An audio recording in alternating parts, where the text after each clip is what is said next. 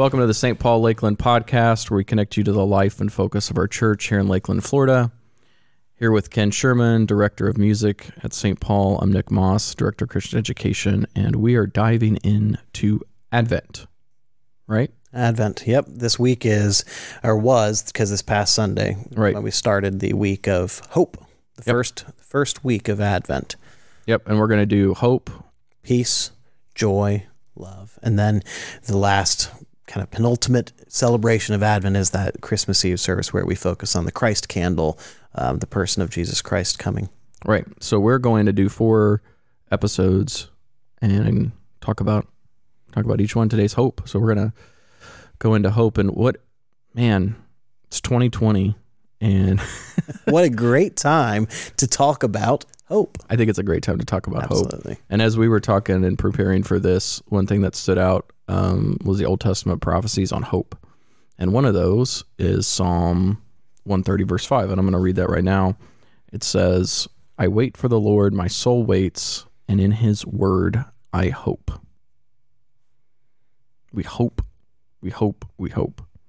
And then verse 6 goes, "My soul waits for the Lord, more than watchmen for the morning." He says that twice. It's interesting. There's a lot of waiting as the Old Testament prophecies prophesy about the coming of Jesus. And yeah, because all this literature was written in that waiting time, wasn't it? Yep. A lot of having to do with hope and a lot of preparation. And as we were looking through the Psalms, it's a psalm of ascent. Mm-hmm. And you were talking a little bit about what that meant. Yeah, I think there's a number of traditions around it, right? But the one that I'm familiar with most from growing up and kind of hearing sermons about the Psalms of Ascent is that they were used by the Israelites as they would walk up into Jerusalem, and they were used just as the people were walking up and traveling up. You've got this. Think about this long caravan sitting in line, going in through the gates and going up through the paths.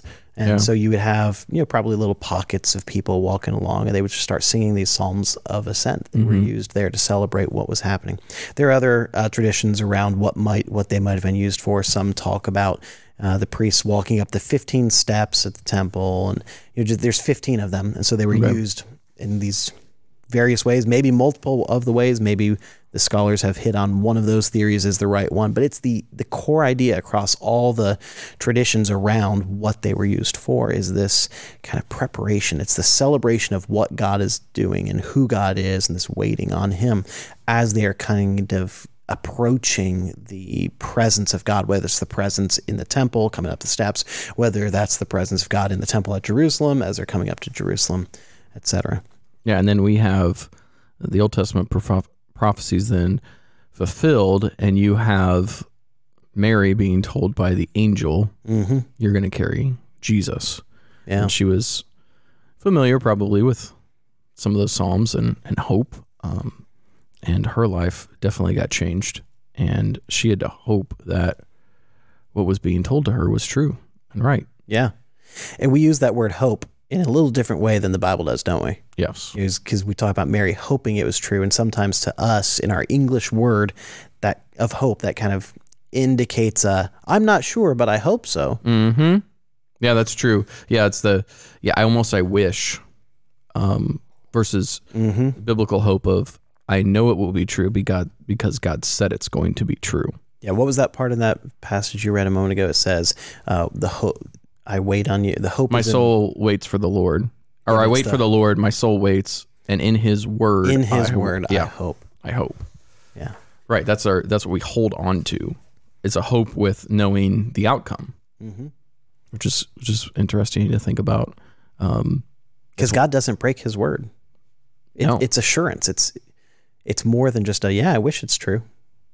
Yeah. Exactly. And how so often we fall back into what the Israelites in the Old Testament, even the New Testament believers, they fell back into, did God really mean that? I mean, did He really mean that? Did God really mean that you would surely die when you ate of the fruit? Right. Did God really mean, and even from the very beginning, Satan's been attacking us with that. Okay, so Mary was probably familiar with the Psalms of Ascent and familiar with the promises that God had put out there, and that people were hoping, trusting that God's word is true, that there would be a savior. Yeah.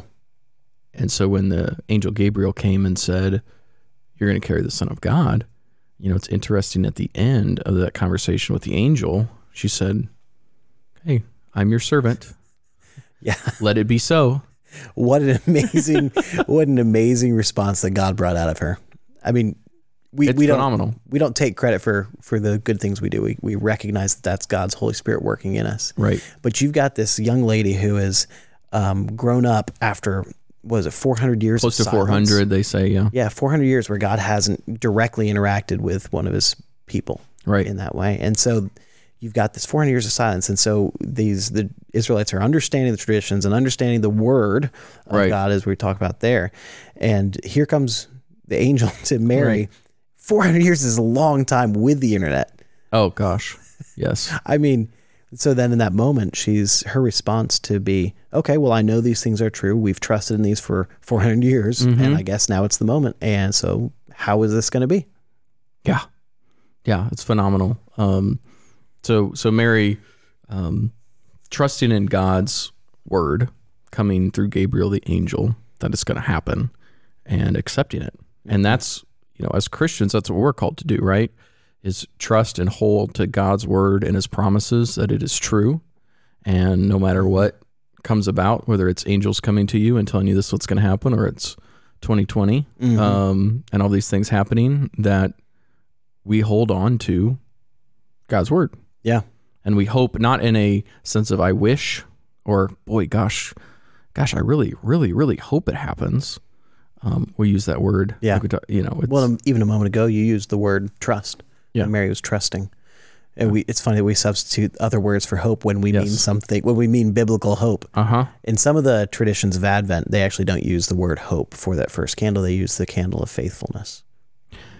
I like that, because I think in our culture, that word of hope is, again, well, I hope I get this for Christmas, right? Your kids say that. Yeah. I hope I get this. I hope I get this. It's a, well, I don't know if it's exactly going to happen, but boy, I really wish I want it to, versus, like you said, that faithfulness of, I know it's going to be true. It just hasn't happened yet. Yeah. There's that Hebrews 11 passage. Yep. Faith is the evidence of things hoped for. Or I'm messing it up now here in the moment, but faith is the promise? Assurance. There you go. There's a promise, yeah. Assurance of things hoped that we for, have not. Evidence of things not seen. I think this is something that we can, as parents here in the church, as we go throughout this week, where we are as a church celebrating hope, where we can talk about that with our children and help them draw some of the biblical meaning into that word. Absolutely. Yeah, exactly. Especially when they're saying, I hope I get this for Christmas. They look at the Target magazine and circle everything that they want. Oh, son, there is no assurance of that. That's right. Oh, man. We were talking about just that, again, going back to Mary, waiting on a child and what that would have been like. Versus then and now, and this is two guys talking about this. Is totally different perspective. We were talking a little bit about how did we prepare for a kid? I watched my wife accomplish her to-do list. Yeah. Right. And it's that, Advent is that season, that overarching season that we're in. Hope is one part of that. And it is this time in the season in the church here, just like you said, okay, what can we do to get our kids prepared? We prepare for things in life, and Advent is a preparing and waiting. And I think naturally for those that have had children, we can kind of make a little bit of a comparison to what it's like to wait for something. Oh, yeah. And I think back to waiting for our first child, and we had a bed delivered, a nursery bed delivered, and Candace, I said, I had to go on a retreat or something, and I said, okay, we'll put it together when we get back. And she's like, okay. And then we came back, and it was all put together. And I was a little frustrated, but then I I realized there's such an excitement and there's such a just anticipation that I want to be ready. Oh yeah. And I think that's kind of human nature, that we want to be ready if we know something's going to happen. You can fill in the blank for those that are preparing for anything, right? We want to be ready for it. We really, as humans, don't like to be surprised. Mm-hmm. So if we can help it, we try to get ready. Especially for things like those positive things that we're looking forward to. Yeah. Like somebody, if you're scared of it, you're just going to maybe put it off the back burner and not think about it. Sure. But even from watching my children who have not learned maturity and discipline and all those things yet, if they're excited for something, that's what's on their mind. They are preparing. Oh, yeah. My daughter's birthday is today. And so last night she put out all her clothes with her non-uniform pass, and she prepared. She had everything ready to go because she was so excited for her birthday. Nice. She was preparing. And I think for Advent, that's where we can have that joy in preparing, and we can prepare in a positive way. And one of those ways is, I think, talking with it, whether it's our immediate family, extended family, friends, is starting to have those conversations on how do we prepare our hearts and minds versus just how do we prepare for, do we have enough gifts? Yeah. Have we bought do we have them shipped right? Do we have our Christmas cards? I think it's steering those conversations. Those are good conversations to have. Hey, how's it going? Oh man, I still got a lot of presents to get. Okay. Those are not bad conversations to have, but how can we as Christians steer those conversations to, well, hey, how are you preparing, to celebrate the birth of Jesus this year? What are some things that you're doing personally? What are some things you're doing as a family to set aside some time to prepare for that? Yeah.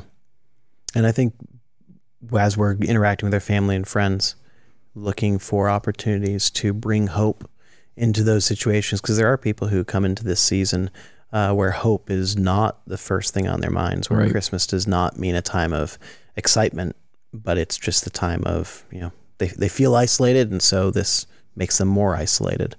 And so trying to carry in that hope into those hopeless moments, or even just, if somebody has a bad day, how do I minister to my wife? How can I be Jesus' hands and feet in her life by bringing hope into that situation, and just talking about the assurance of the Word of God? Back to that psalm we read a minute ago. I hope in your Word. And so spending time in the Word of God and sharing His promises with our family and our friends, that He is in control, and especially as there's some politics around that half the country feels hopeless one way or the other. Sure. No matter where you're standing on that. So bringing hope into those situations and being the church, as opposed to being, a voting bloc, right? But being the church. And I think that goes especially into those that gather together with family and friends as we prepare. It might be a little different this year, but as there'll still be people that'll be gathering together. It might not be as big of groups or as many or Christmas parties or whatever that you're going to. But yeah, how do you steer that conversation and encourage people, like you just said, in hope? Because you're going to have those conversations about absolutely COVID and president and all that.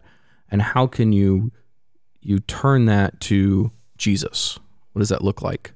And that's an encouragement I have for those listening is how can we put Jesus out there to be a part of our conversations, preparing in Advent and Christmas. And asking the Holy Spirit, obviously it's the Holy Spirit, right, that works through us. And so it could even be sitting in your car before you go into somebody's house saying, God, provide opportunities for me to speak hope to people. Yeah. And what that looks like.